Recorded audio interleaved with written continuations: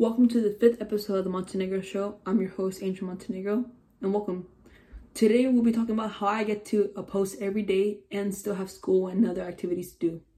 So let's get into it. So basically how I do it, it's just pretty good time management. I record a video the day before, and the next morning at 5:30 a.m. I edit the video. And in between my periods, I get to edit a little bit part of the video. So for example, during my second period, I have a little bit of time to render the video on Adobe Premiere.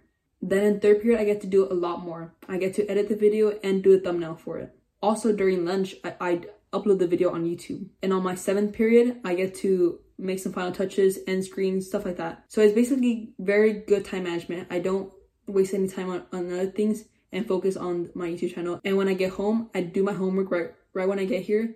And then after I do my homework, I make a video. And then also the day before, I edit a little bit just to get advanced and stuff. And it basically just repeats and repeats and repeats. And that's basically how I get to post every day. Very good time management.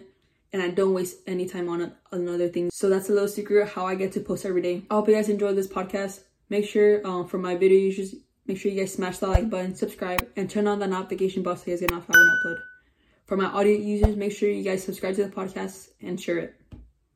Alright, that's all for me, guys. Laters.